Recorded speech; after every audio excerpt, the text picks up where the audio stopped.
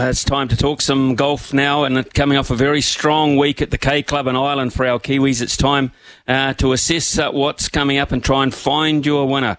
Ryan Fox got straight back into the action, didn't he, with a tie for third at the Irish Open. Daniel Hillier ended up with a very respectable tie 12 as the DP World Tour really hits its feature time of the year. We're off to Wentworth this weekend.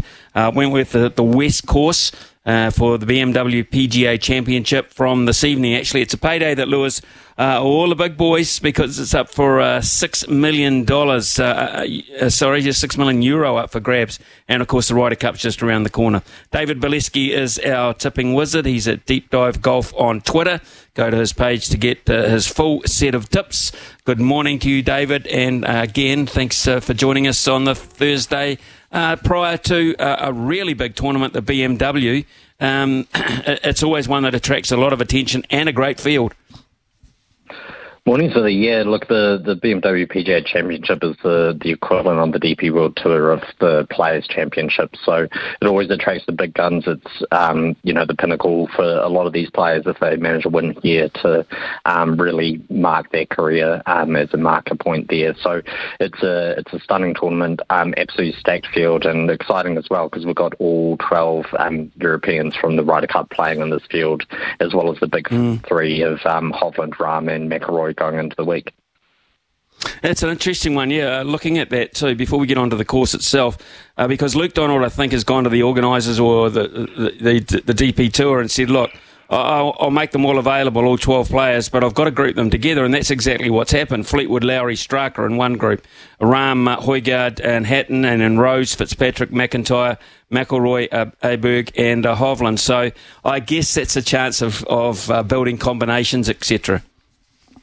Yeah, I think so, and just getting some familiarity between the different players. I mean, I know that they've done a bit of a scouting mission to Rome to see Marco Simone earlier this week, and then all travelled together on the flight to Wentworth. And, fortunately that's not too long a flight, so they shouldn't be too jet-lagged or anything like that either. And, yeah, just starting to build those bonds and building that team dynamic as well. And very interesting, as you said, that they're all going out in the different groups. I mean, let's take the McIlroy, Aberg, Hovland group, for example. I really think that McIlroy and Aberg is the dream pairing that they'll sort of roll out on day one.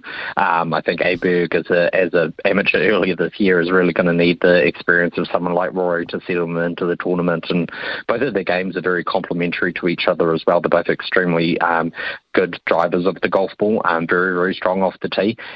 So they're going to be very similar in terms of the profile that they have for each other, and I think they could match up really well. I suspect that's probably going to be one of the pairings that we'll see on day one, and if they go well, I think you'll see that rolled out for the rest of the Ryder Cup.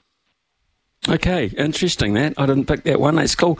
Right, let's talk about this West Course at Wentworth. It's part of a terrific estate in the Surrey, and it's described as a heath and heather course. Tell us a wee bit about that.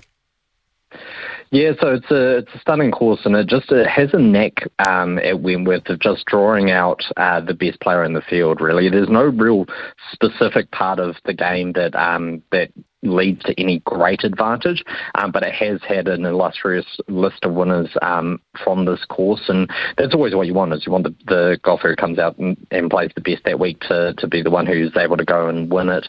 I would say that no golfer's really gone out there and absolutely dominated it off the tee. There would be maybe one thing, that driving distance doesn't seem to be as big of a weight this week compared to other golf courses, and I think a lot of that comes down to the way that you play these par fives. So you've got one par 5 on the front, that's 552 yards. Then on the back 9, you've got the 12th at 520, and then kind of quirky, it finishes with back-to-back par 5s on the 17th and 18th.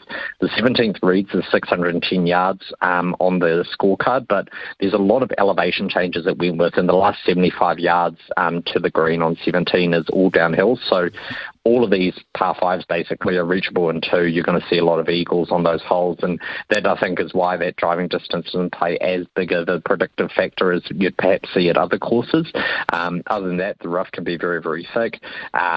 Smaller greens, approach is very, very important, and scrambling is actually extremely important as well. So we've found 3 out of the last 5 winners have actually led the field in scrambling for the week. So you are going to miss greens here, and that's inevitable, and your ability to can get up and down and save par and keep your momentum going for the tournament. It's going to be really key to success here.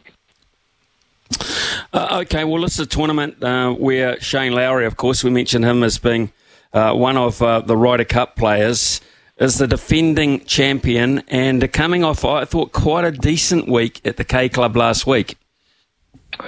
Yeah, he looks to be rounding into a little bit of form again because he's had a pretty barren year other than kind of in the bigger moments, really. I mean, he after the win here last year, which, it was only a 54-hole tournament because the Queen actually passed away partway through the tournament, so that's crazy to think that was over a year ago now.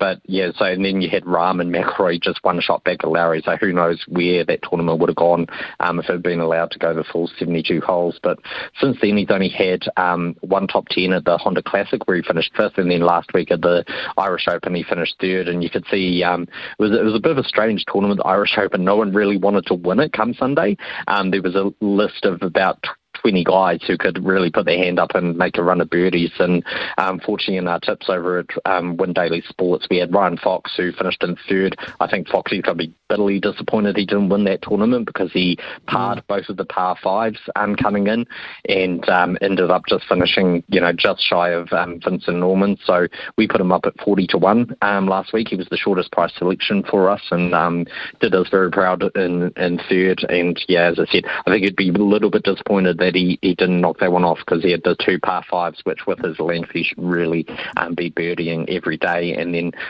fortunately to back that up, we actually had Vincent Norman was our second shortest price selection at 45-1, one who Buchanan came out with a pretty stunning victory with a 65 on the final day and was the only one who really kind of stepped up and shot something low on the Sunday. So, yeah, with Lowry in third, very impressive. It was a very, very strong field. Good to see him coming through here. I think as well, he's the sort of player, he's been getting a bit of stick this last week. Not overly, I don't think it's like the most controversial Ryder Cup selection for Luke Donald, but he has been getting a bit of a hard time for selection over mainly Adrian Moronk kind of truthers who are really in his camp and thought that he deserved to have a spot. And look, I mean, Shane Lowry finished in the top 20 at three of the majors, and as we've spoken about before, the Ryder Cup isn't just about your current form, otherwise they just go straight down the list and choose the top 12 every time. Part of it is about building a team, and I think Shane Lowry is really going to be quite key in that locker room as one of the more experienced players on tour.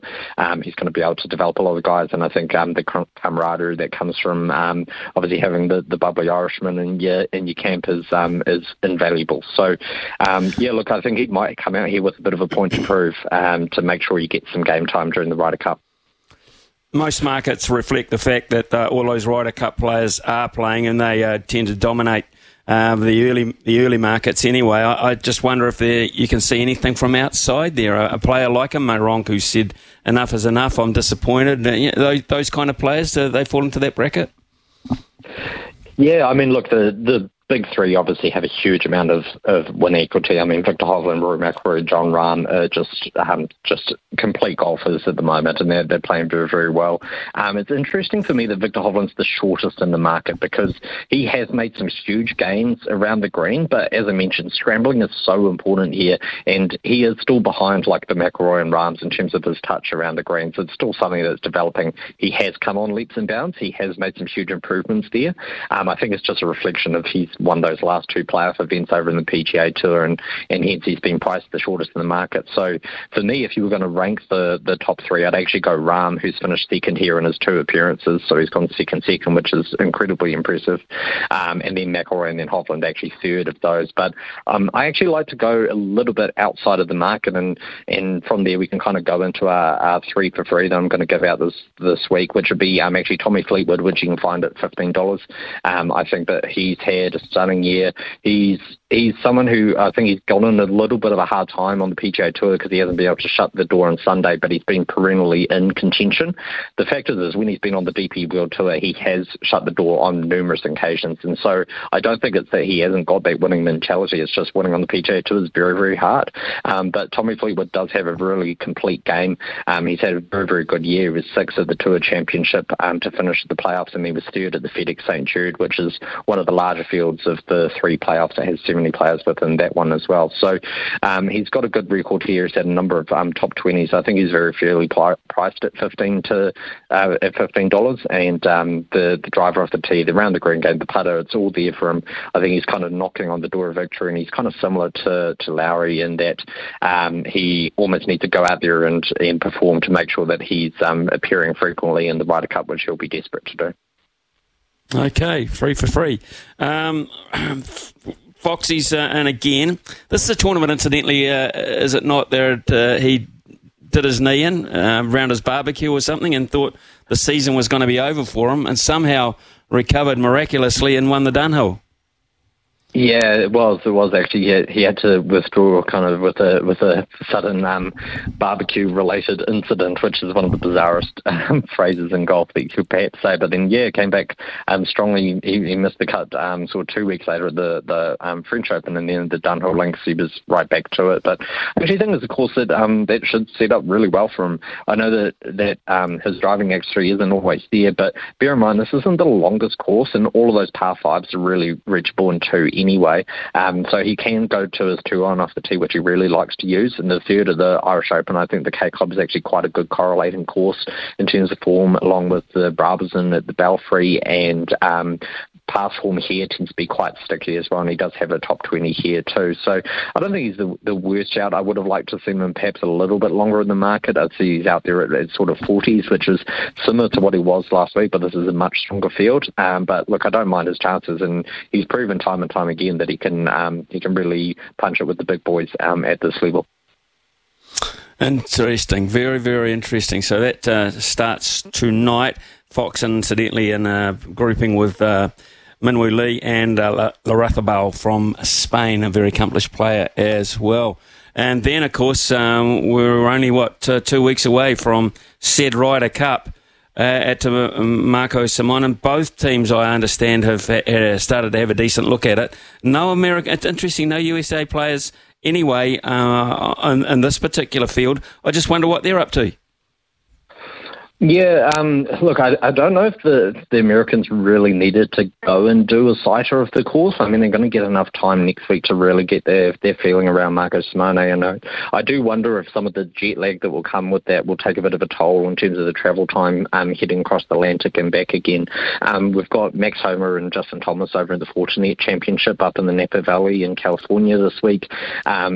And of those, Max Homer obviously has won that tournament twice. Justin Thomas desperate for form, but it is a course quite interesting with Justin Thomas. That he's in his last three appearances there, he's taken a real liking to it. He finished in the top 10, and then actually the subsequent week he's won all three of those tournaments the week after playing at Silverado, and all three of those have been overseas. So it may just actually be the best prep for him to start a jaunt over to Europe for the Ryder Cup next week. Okay, we'll keep an eye on that one as well. Yes, the Fortinet, but we can't let you go. And Louis Herman-Watt has got his pen poised because you promised us 3 for free, and he's ready. He's ready, David. Yeah, he's ready. I bet he is. I know Louis always keen for a punt. So, as I mentioned, Tommy Fleetwood at $15. I think that's good value for him. He's rightfully priced as the next favourite after the top three, and I think that he's desperate to get a win and needs to have a strong showing to make sure he's getting frequent games for the Ryder Cup. As a longer shot, Julien Brun, the Frenchman, has gained on approach the last three tournaments, continually proving he's played very well at various comp courses that correlate very nicely to Wentworth. You can get him for a top 40 at $3.75 or $180 for the win if you want to have a small punt, $5 each way on that one. That's well worth a little look.